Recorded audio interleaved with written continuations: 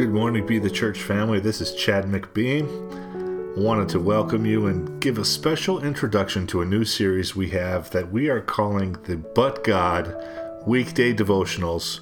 This has been gifted to us from a good friend of mine named Aaron Marcarelli, who literally authors these weekday devotionals each day, and he offered us the opportunity to share them with you, our Be the Church audience, so that you might have an opportunity, if you're not already part of that written distribution, to hear them, think about them, ponder them, and study them yourself.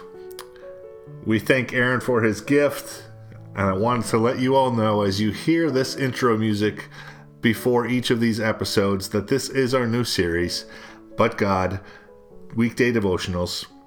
And that way you'll be prepared to know that this is a special episode in our series of shows.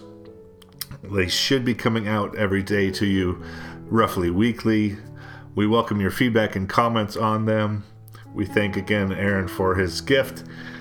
And know that they'll all be brief. They should all be less than 5 minutes in duration. So enjoy the series, and we'll have our next podcast, our next publication will be the very first But God Weekday Devotional.